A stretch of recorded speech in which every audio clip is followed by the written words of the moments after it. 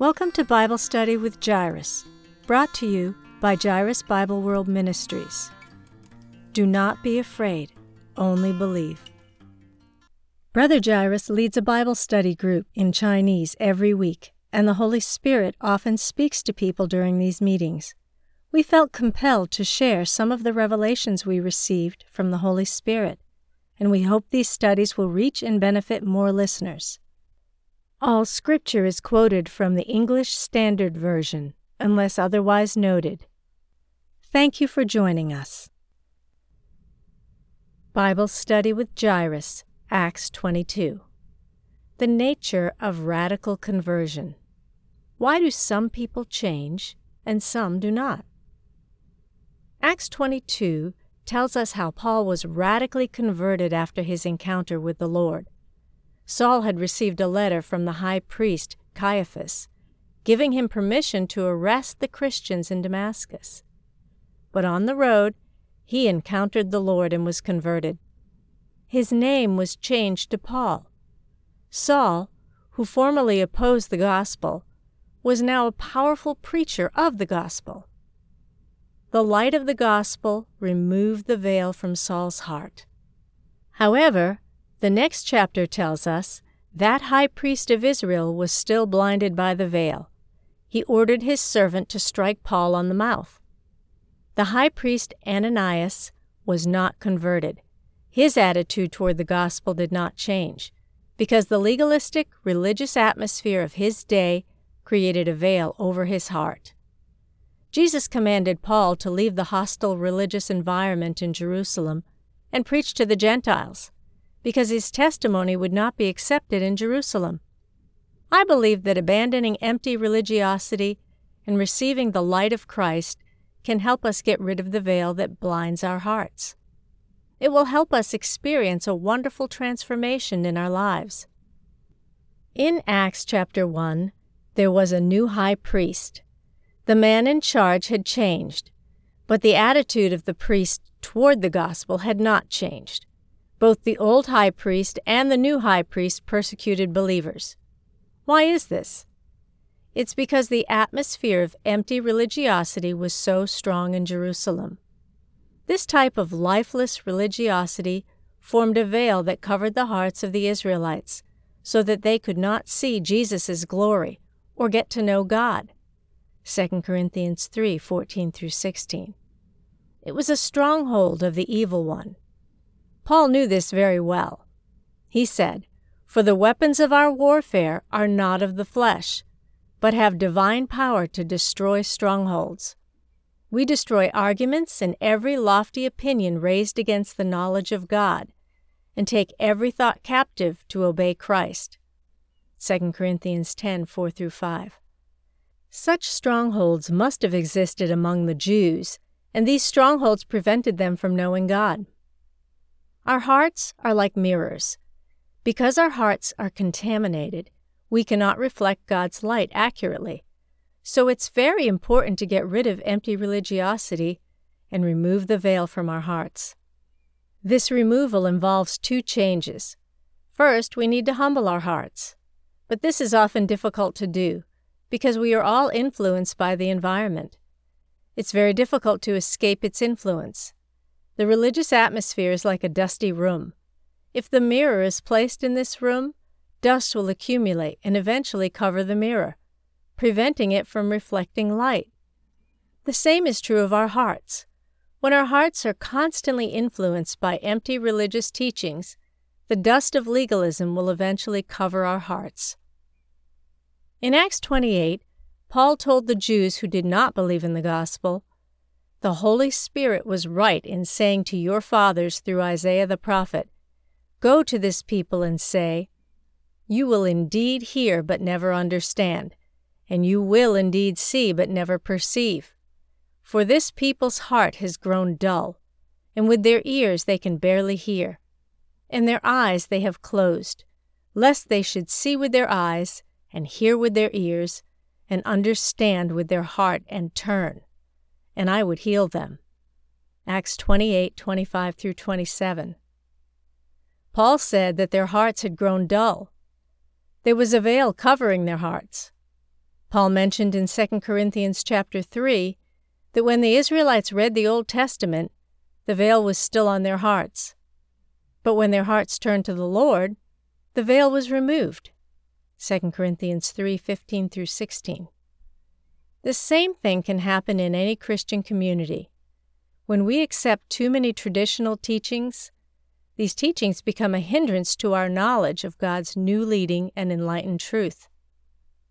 In Acts 22:18, Paul said, "I saw the Lord say to me, 'Make haste and get out of Jerusalem quickly, because they will not accept your testimony about me.'" Why did Jesus tell Paul to get out of Jerusalem quickly? God is very tender-hearted and merciful. He's not only merciful to sinners, but also to those who are stuck in old religious mindsets. They are trapped inside old wineskins, afraid that the new wine will burst the old wineskins. Every new movement of God is often persecuted by those involved in the previous movement. But this doesn't mean that God will completely abandon the people He used in His previous movement. These people tend to prefer old wineskins. They don't want new wineskins. But new wine must be put in new wineskins. Otherwise, the old wineskins will burst. In the same way, God will raise up new apostles and move to create new wineskins to store the new wine. This is why He asked Paul to leave Jerusalem, the place which was saturated with religiosity. He didn't want him to be trapped in old wineskins. I believe that God could have appeared to Paul while he was in Jerusalem, because His light is strong enough to pass through all veils and obstacles, as well as all strongholds that prevent us from knowing Him. However, I believe the fact that Paul encountered Jesus while he was on his way from Jerusalem to Damascus is very meaningful. Despite the power of God's light, I believe the strong religious atmosphere in Jerusalem still blocked God's light to a certain extent. Galatians chapter 2 tells us that Peter and Barnabas were influenced negatively by the atmosphere of religiosity. Peter used to eat with the Gentiles, but after the people from Jerusalem arrived, Peter was scared. He stopped eating with the Gentiles. And even Barnabas went along with Peter's fear-based response. Clearly, religious culture had a great influence on them. In the same way, it's difficult to break through the grime of tradition and receive the light of God while we are still stuck in a suffocating religious environment. One of the reasons is that long-standing religious teaching covers our hearts with a layer of dust. When we are stuck in one denomination, we are unable to see the light of God's truth shining through other denominations. The teachings we receive may be partly biblical, but also partly based on man's tradition. Human tradition becomes a factor that prevents our hearts from being illuminated by God. It is a grueling process to separate truth from error and to clean the grime off the mirror of our hearts. I went through such a grueling process when I left a traditional evangelical church to study at a charismatic church. My traditions told me that some of the teachings and practices of the Pentecostal movement were wrong. My church had unknowingly instilled in me the idea that my denomination's teachings were most biblical. But in reality, the teachings of my denomination were a mixed bag. There was truth mixed with traditions and the teachings of man. These traditions and teachings of man greatly limited my thinking and left me unable to learn from and recognize the abundance of other churches. The pride in my own denominational teaching and the fear of being influenced by the wrong teachings of others kept me from stepping out bravely, learning and accepting the abundance of others. But I was forced by my new environment to gradually learn new perspectives. I realized that each denomination has a different kind of abundance. These are all things that I slowly learned after I left my original church and started attending a different church. To supersede the limitations of thinking that one denomination teaches us, we must dare to leave that denomination. Going to another denomination will teach us different perspectives that will help us widen our horizons. I found that many brothers and sisters who did not have the opportunity to study outside their denomination are still stuck in the same mode of thinking and can't go beyond its limitations. Many denominations do not encourage believers to go to other churches to learn different teachings. They mainly use intimidation to prevent this from happening. They use threats to control believers. They lock believers into their own denominational sheepfold. However, just as plants need to be interbred, believers of different denominations also need to communicate with each other. We need to break down the barriers between us and supersede our denominational limits. We can learn from the abundance that God has bestowed on other members of His body. One day, the Lord appeared to me in a dream and specifically mentioned convergence. He told me that the different denominations should converge. I personally believe that this is His work in this age. During the COVID-19 pandemic, many believers were unable to go to in-person church gatherings. This situation made it difficult for many Christians to understand God's will. Gradually, many believers began to turn to online gatherings and started to listen to sermons from preachers of other denominations. Many heard messages they would have never listened to if they had been busy with in-person meetings. Christians began to listen to the messages and preaching of a variety of pastors. I was saved in the local church movement. Several local church movement believers told me that during the pandemic, they privately listened to messages from charismatic preachers on the baptism of the Holy Spirit and tongues. They even practiced praying in tongues in an attempt to be filled with the Holy Spirit and receive more vitality. Another believer from the local church movement told me to send my doctoral dissertation on convergence to a leader of the local church movement, hoping that God would inspire him to accept this vision. I believe the COVID-19 pandemic is a big reset from God.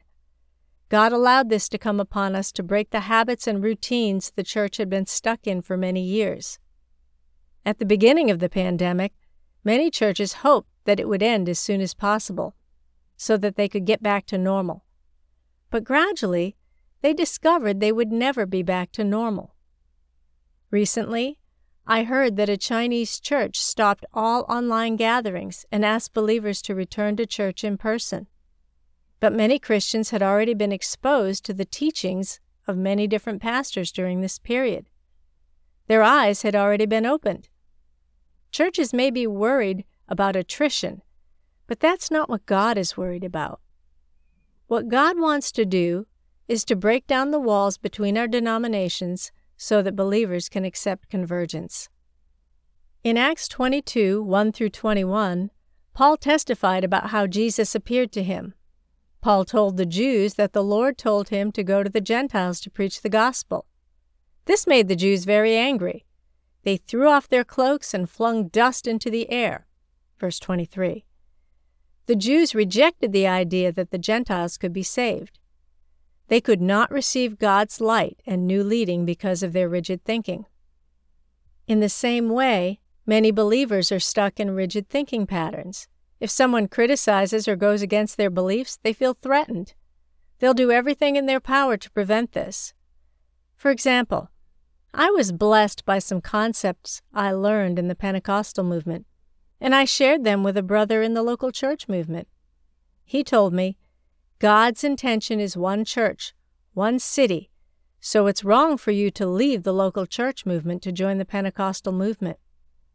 I told him, there is much to learn from the Pentecostal movement. But because of his rigid thinking, he was unable to accept my testimony. Instead, he condemned me. During my 13 years in the local church movement, I firmly believed in the one church, one city teaching. But upon reflection, I found that this teaching did not have the effect the local church movement desired. The teaching of one church, one city did not actually lead to the unity of the body of Christ.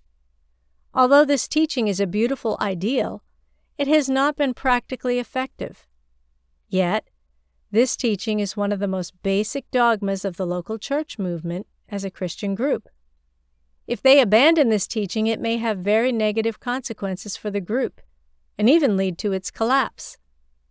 But taking too firm a stance on this issue will not give the believers the chance to be exposed to truths from other denominations. Such rigid thinking will greatly hinder people from accepting God's new leading. What God is doing in this age is convergence. Keeping the believers in the sheepfold through rigid thinking does not please Him, and will cause churches to lose the presence of the Holy Spirit. I personally think this is one of the reasons why the local church movement has become more cold and spiritually dead in recent years. In addition, some people think that tongues are of the flesh, and that the spiritual gifts are useless.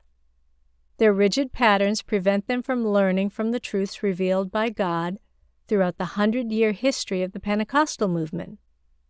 I am not saying that there are no problems that need to be corrected with regard to the teaching and practice of the Pentecostal movement.